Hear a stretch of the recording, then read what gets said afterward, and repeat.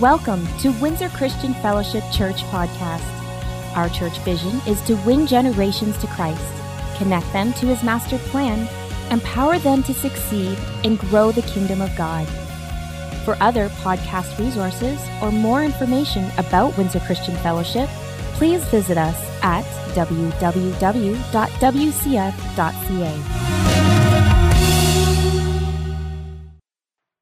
We've been doing a series, Kathy and I, on the 4 ingredients of faith. And we understand that they all come parallel. When the first one has to be laid first, and then the second one, and then the third one, and then the last one. They're all parts of what we call the ingredients of faith. We understand that the most important thing in my life and in your life is really our faith. The Bible says, for without faith, it's impossible to please God. Please means to come into alignment with everything heaven is saying and doing. So without faith, it's impossible to please Him. For he that cometh to God must what? Believe that He is, but also that He is a rewarder of them that diligently seek Him. We also recognize if it's faith that brings us into alignment and an agreement and pleases God, gratifies God, then we also understand that there's enemies of faith. We've covered the enemies of faith, lack of knowledge. The Bible teaches us in Hosea, the prophet, he said, my people, everybody look at someone and say, my people are destroyed because they don't know me, is one translation, New Living. The New King James says, my people are destroyed for lack of knowledge. Literally missing pieces of information, twisted scriptures that are taken out of their context, that people put a bunch of them together and they make all kinds of different various doctrines. So again, lack of knowledge of God's word, ignorance. Jesus rebuked the religious leaders of His day, and He answered them and said, you do err, not knowing the scriptures nor the power of God. Why? Because it's directly in line with it. And then we understand that the second enemy of faith that we covered was the sense of unworthiness, okay? So many people, for many years in my religious upbringing, I used to beat my brow and say, Lord, I'm not worthy. Well, how many know when you went to church at least 5 to 6 times a week and you beat yourself and you said, I'm not worthy, I'm not worthy, I'm not worthy, I'm not worthy, I'm not worthy, I'm not worthy? How many know faith comes by hearing, and it hears both in the negative as well as in the positive? And God says, I read in His word, if you're not worthy, don't eat. Okay, so anyway, we won't go and develop all that right now, but that sense of unworthiness challenged my whole area of mindset when I started seeing in the Bible that He who knew no sin was made to be an offering of sin for Rick, that he might become the righteousness of God. And then 2 Corinthians 5 says, when we receive the gift of righteousness, we're the ones who will reign as kings in this life. I had no problem receiving it in here, but I had a real problem with it up here. And it took a while for that faith to arise, to break the old negative mindsets, to get into what the Word says. So many walk around with the sense of unworthiness, not understanding their position, and not understanding that they've been made the righteousness of God, not becoming. It's already a done deal. And then we come to the place of mental agreement, where we saw the Thomas, one of the disciples who later became a martyr for the faith, and he missed a church service out there. And guess what happened? He said, except man, the other disciple said, the Lord appeared to us. And he said, no, unless I put my finger in His side. And he says, I'm not going to believe. And so what was it? It was mine was the area that was challenged. Why? Because they saw His death. They saw His burial. He heard about the resurrection but didn't believe it. So he said, accept. And that's where a lot of believers, they mentally agreed to some set doctrines and teachings in the faith, but it's not gotten into their heart. Those are enemies of faith. Doubt, wavering. We're going to have a skit in about 15 minutes on that whole aspect of doubt. The Bible says, let not a double-minded man. The Bible said the double-minded man is unstable in all of his ways. And then there's a promise from the Word of God. Let not that man think that he will receive anything from the Lord. How many know double-minded people, they're doubting, they're vacillating back and forth. Should I do this? Shouldn't I do that? And then going back and forth. How many know they're unstable in all their ways and they're not going to receive anything? They're like a wave that's on the waters just being tossed to and fro. And then the last aspect, the enemy of faith, is not being fully persuaded. This isn't just a gig. This isn't a Sunday morning exercise or experience. This is the Word of God. We believe strongly here that what God has said, He meant. This Thursday night, I'm going to be sharing on end-time events that's going on for the college and career groups, and people are going to be coming from all over. You're all welcome to join us Thursday night at about 8 o'clock up in the youth center over here, the new area that they just showed on there. And I'm going to be sharing my heart on last days and end times, okay?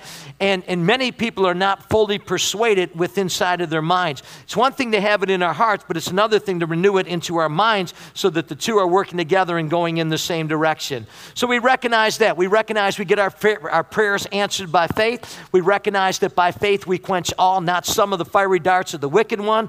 We overcome the world by faith. We overcome sin by faith. Everything we do in our life is done by faith. The Bible teaches us in Romans 14, whatsoever is not of faith is what? It's called sin. So now we're going to be covering very basically the first ingredient of faith that I spent 4 weeks on is getting acquainted with God. We shared the various names of God, and every one of the names that the Scripture shares about is a revelation of that aspect of God's character that causes faith to be awakened, faith to rise. Why? The Bible says faith cometh by hearing, and hearing by what? The Word of God. So the names of God are a revelation of that aspect of God's character. One of the names of God He's called is the Good Shepherd. If He's the Good Shepherd, how many know He's not the bad shepherd? It's amazing today how God gets the blame for things that transpire inside of our world. God sent the quake, God sent the storm, God sent that. But yet when the Son of God was here on earth, when the storm came, how many know He rebuked the storm?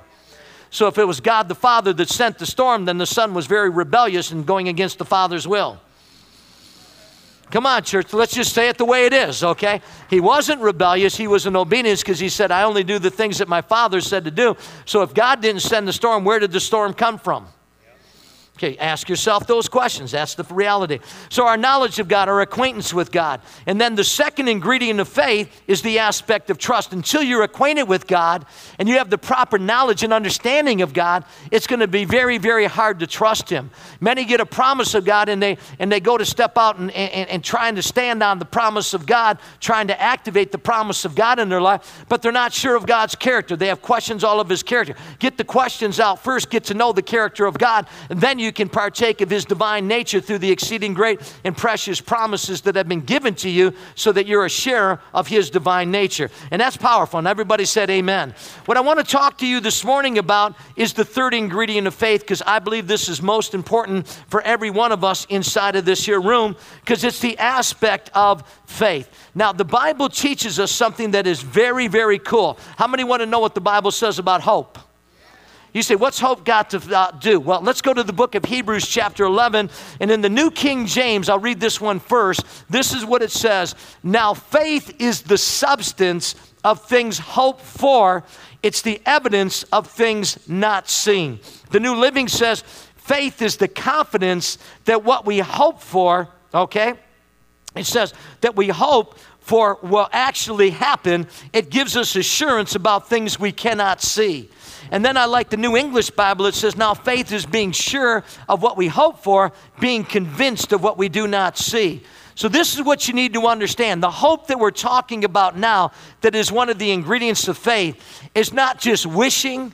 It's not just hoping maybe it's going to work out, things are going to turn around. It's not that kind of hope in any way. The biblical hope that we are talking about over here within the context is the feeling that what is wanted, what is desired, can be had, or that events will turn out for the best for a person or a thing. It's a confident expectation. Everybody say it together. A confident expectation. According to here, it's proof. According to here, it's the assurance. So this is the way I like to describe, and this is the best illustration, is this is your dream right over here in this here hand. It's the vision that God has for your life. It's the purpose that connects you to the destiny that God has for your future. It's all right over here. And faith is what gives substance. It's what solidifies your dream. So it actually can say faith is what feeds your hope. Now listen carefully. If you have all this faith on the inside that's awakened by hearing and hearing by the word, but you don't have a dream, you don't have a vision, you don't have a goal, then it's basically empty faith, because the two work together, and it's one of the ingredients of faith that connects it to your future, connects it to your dream. And all the way, we're going to go through the scriptures right now, and we're going to study this here out. It also is a desire accompanied by a confident expectation of its fulfillment. In other words, God has a promise, and because you're acquainted with His character and you know Him and you know that He's good to keep His word, He'll back it. So you've sowed to the offerings, you've given to the missionaries, you've helped the poor, you've done that. And the Bible promises you, but my God shall supply all your need according to His riches and glory by Christ Jesus. Because of that, you trust Him. And so from the time that you speak it forth out there to the time of the fulfillment of that there is where this whole aspect of hope comes in. Your whole life is determined by seeds in your hand, seeds in your life. Everything you do, your words are seeds that will build your future. Your dreams are seeds for the future of what God has. And as you water those seeds through faith and speak what God's word has to say over what you see, you will see your faith actually break and take solidification in the spirit realm. Very, very important that you get a hold of this here. Now, in the scriptures, I want to share as believers today, you hear people talk, and their talk is a revelation of what is going on inside of their heart. And whatever it is that you ponder on, whatever it is that you're meditating on, whatever it is that you're thinking on, is a revelation of what you're dreaming about. An example of that would be people say things like, who cares? Okay, well, let me just tell you something. First of all, God cares. And that's why he said, cast the whole of your cares upon him, for he cares for you. So if you have an attitude, who cares, you're usually operating in some form of despair. You're operating in some forth of faithlessness. You're operating in some forth of double-mindedness. You're operating in something where you no longer have hope, because the Bible says hope deferred or hope neglected, it makes the heart sick. As a matter of fact, in the Message Bible, it says this, Proverbs 13:12, unrelenting disappointments. How many have ever been disappointed?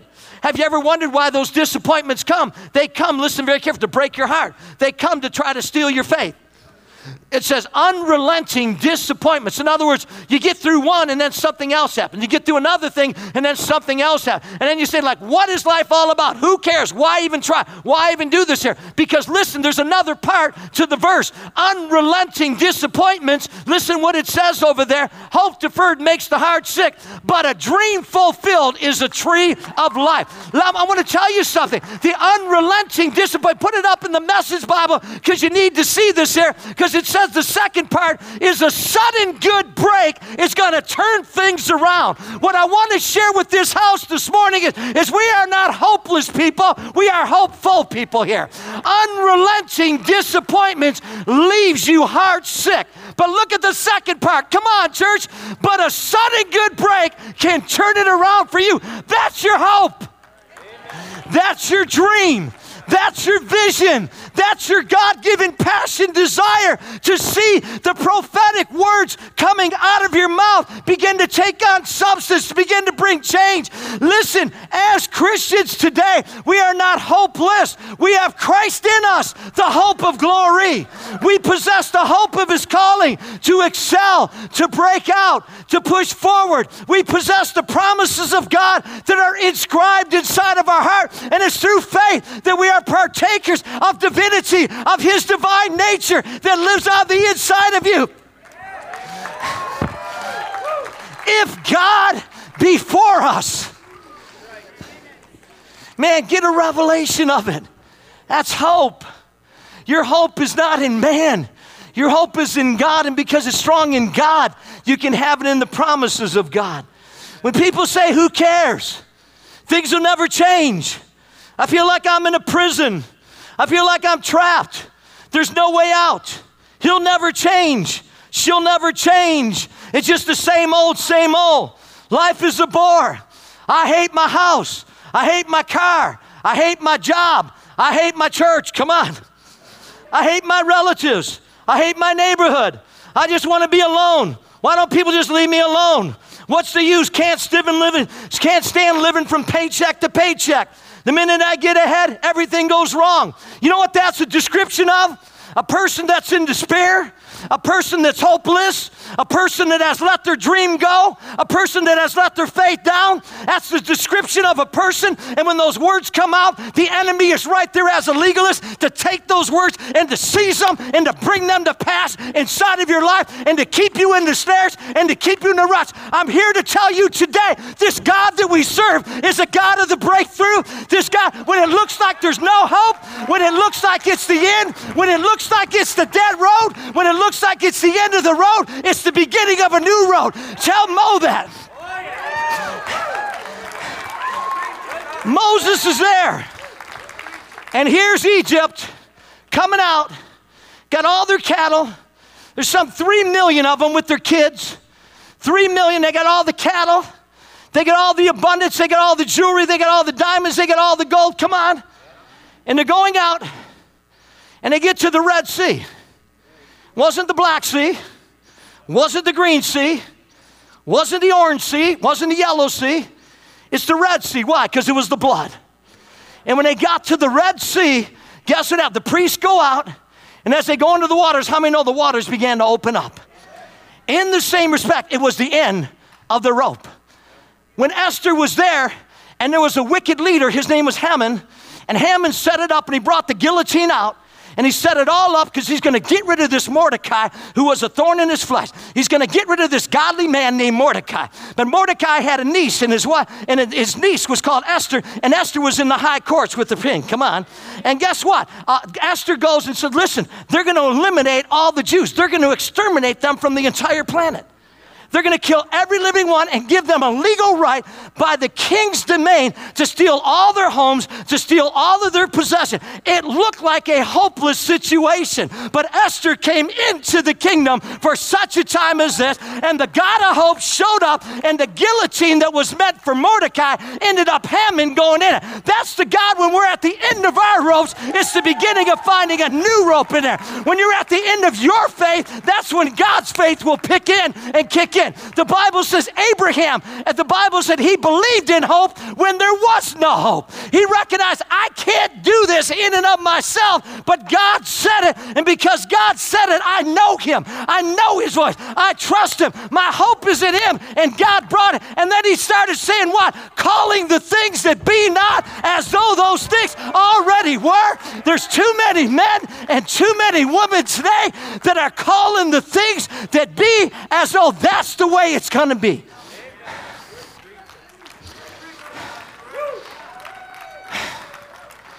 We possess the hope of a future resurrection and the receiving of a glorified body.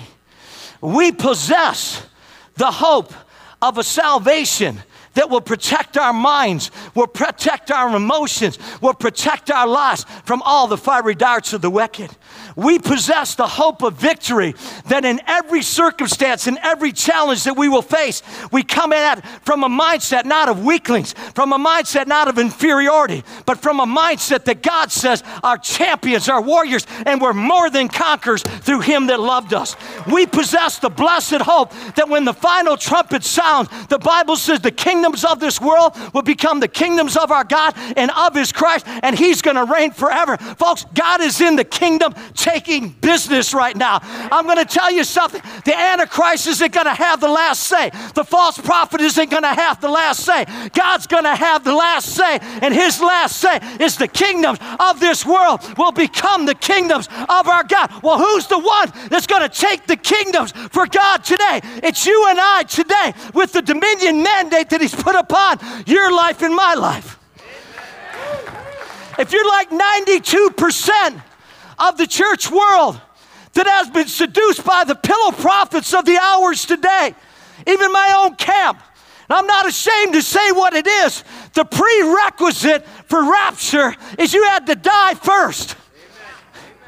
Those which sleep in Jesus, that means they died, God will bring with him. You want to know your mandate? Darkness is going to cover the earth. Gross darkness is going to cover the people. But he said then, one of the 3,978, my glory shall be seen upon you. This is the time. The darkness is here. It's not coming, folks. It's here. And you think it's tough now? You wait to see when push comes to shove and the heat gets turned on. But that's when the glory is going to be greater revealed. That's the hope. That's my waking moment. That's my breath. That's my life. I'm not looking to blow this pop stand. I'm looking to make havoc for hell. I'm looking to take everything we can from the enemy, and every soul that he's blinded, every soul that he's deceived, every soul that he's put in prison, I'm looking to translate them out of the authority of darkness and bring them into the kingdom of his son. I'm looking to see a generational church, a generational army, a generational authority, a generational blessing rise up like we've seen in no other time of WCF. And Des and Kim and the team are going to act it out so you can see the importance of getting these things in from a young age. Wow, Mom, that plant sure has grown since the last time I was by. Yeah, it's been a while since you've been by. This is 7 weeks worth of growth. Oh, I know, I'm sorry. Life has been so hectic lately with work and at home. What's the problem, son? What's not the problem, Mom? I remember when you were the problem. Mom, let's not go down memory lane again. I know I told you 1,000 times what a handful you were, but you really got to start listening. Trust me, Mom, I know every story off by heart. I was there, remember? Yeah, I remember the first day you got expelled from daycare. It was preschool, Mom, preschool. Yes, everything you did was the opposite of what I was praying for, but I still prayed. And even when we went to court after you stole Mr. Mulder's car, remember? Oh, do I ever. Yes, I had high expectations every day. I had hope. I had something to look forward to. Remember what that was? The day that I would turn into the man that God created me to be. Everything about you in God's word was true. I trusted his word. I meditated on it day and night until I could see the man you were to become. Even in high school, after you made the wrong choices, I still had hope. And look, now you're a growing successful. That's the way I seen you back then. I don't know, Mom. It's just not that easy. Hey, do you think what you put me through was easy? No, that's not what I mean. Mom, my circumstances have been so hard for so long. This job has just put such a toll on me. I thought I knew what I was doing, and now I don't know whether I'm coming or going. Just nothing makes sense anymore, and I'm tired. I'm tired of having the rug pulled up from under me every time it seems like something's turning around. Son, if I were to put my trust in the legal system, educational system, social worker, or even myself, I would have felt hopeless every time the rug was pulled under me too. I guess I've just been putting my trust and hope in everything but God lately. And I've seen so much disappointment in my life because of it. Mom, when am I ever going to learn? Son, it's not too late. I just need to see growth in my life. It's just like this plant. You want to keep it? Yeah, I need the reminder. I need the reminder that I need to be rooted in his word. Son, I'm so glad you stopped by today. Me too, Mom. Me too. Kindly turn in the Bible to Romans 15:1. This is where I want to close this morning, and when I want to leave you on a path. The scriptures talk to us, and there's so many places we could go right now, but when the children of Israel were put into captivity because of rebellion against God's Sabbath and his laws, and the Bible says that they ended up, keep that up right there, and the Bible says that they ended up in captivity. And then in the midst of captivity, here they are now. Their circumstances are totally washed out. Their hopes are all gone. Their dreams are all gone. And God comes down through the prophets and he speaks to them. And he says, I know the plans that I have for you, says the Lord. They are plans for good and not for disaster, to give you a future and a hope. And he was saying that to the midst of a hopeless people, guys. I'm telling you. And he said, in those days when you pray, I will listen. And if you look for me in earnest, you will find me. When you seek me, I will be found of you, says the Lord. And I will end your captivity and restore your fortunes. See, there's the promise there, but people many times see, and they just try to claim that in where they're at today. But the thing was, they were in overwhelming circumstances. They had no future. They had no hope. Now, look what the writer of Romans tells us as we wind down this morning. I just love this. Let's all say it together. We who are strong must be considerate of those who are sensitive about things like this. He just ends it and speaks about whatsoever is not of faith is sin. But we must not just what? Please ourselves. Now, if your motive is unselfish, it's not about you, it's about him, then you're the prerequisite for the rest of this here. Go to verse number 2. It says, we should, come on, help others, do what is right. And what are we supposed to do? Supposed to build them up. We're not supposed to tear them down. Not supposed to rip them up. We're to build them up. Look at verse number 3. Everybody say it with me. Come on. For even Christ didn't live to please himself. And as the scriptures say, the insults of those who insult you, O God, have fallen on me. Now get a hold of 4 and 5. We're going to go right there. It says, such things were written where at? In the scripture long ago to what? To teach us. Now he's quoting from that there, from the Old Testament, bringing it into New. And it said these scriptures that were written long ago were written to teach you and I in the New Covenant. And the scripture, come on. The scripture give us hope, and what else? An encouragement as we wait patiently for God's promises to be fulfilled. Let me just give you a few of them. Without wavering, let us hold tightly to the hope that we have, for God can be trusted to keep His promises. Let me give you this one. Our hope is in you and you alone, oh God. Psalm 147:11. The Lord's delight is in those who honor Him, those who put their hope in His unfailing love. Psalm 119:49. Remember your promises to me, for it is my only hope. Your promises revive me. It comforts me in all my troubles. And we can go on and on. These are the exceeding great. These are the precious promises that whereby they're activated when we begin to speak. Instead of saying I can't, start saying what God says. You can. I believe in you. You're going to make it. It's time to get up. It's time to resist. Everybody stand up for a moment, and then we're going to have the people come in a moment. Your words are the containers. Your words are the keys. Your words are the catalyst of releasing hope in God. Abraham heard it 8 times. You and Sarah are going to have this child. Out of your own loins is going to come the child. Amen. And the Bible says when he was 99 years old, God spoke to him, came down, said, I am the Almighty God, walked before me.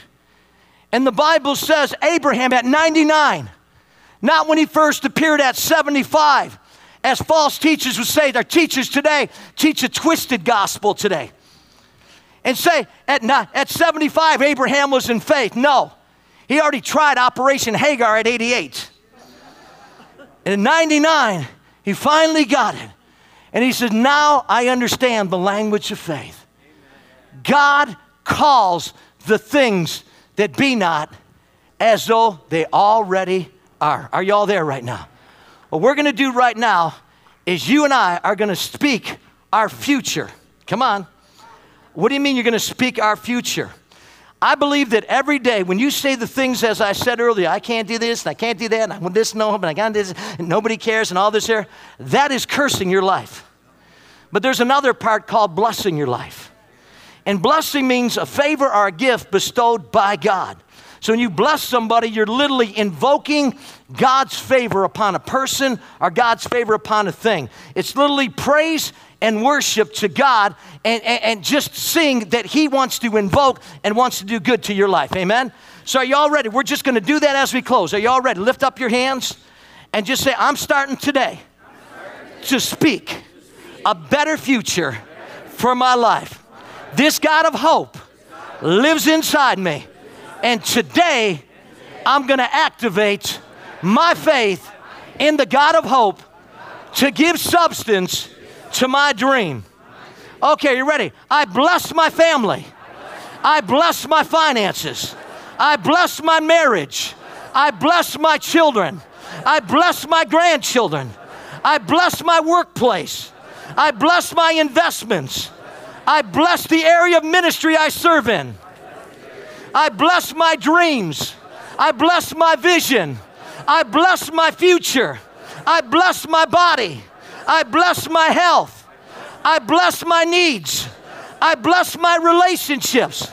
I bless my enemies. I bless the backsliders. I bless the barren areas of my life that will become the fruitful areas of my life.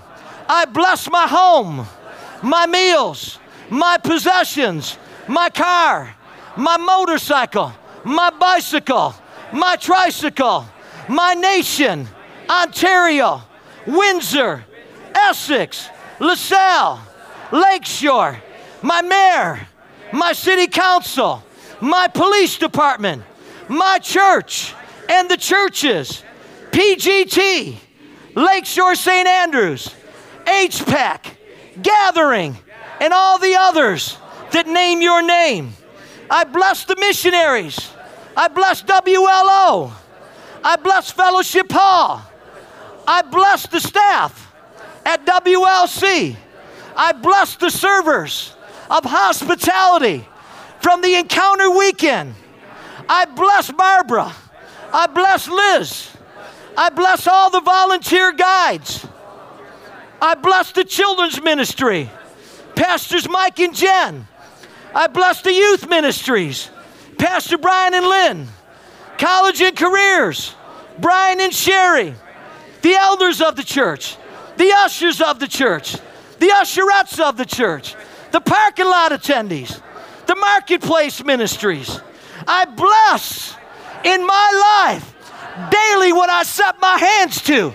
I speak words of life, words of favor, and I invoke God into my life, my home, my church, my family, to see His kingdom come and His will be done. Give Him thanks now as the team comes. Go ahead and shift it in.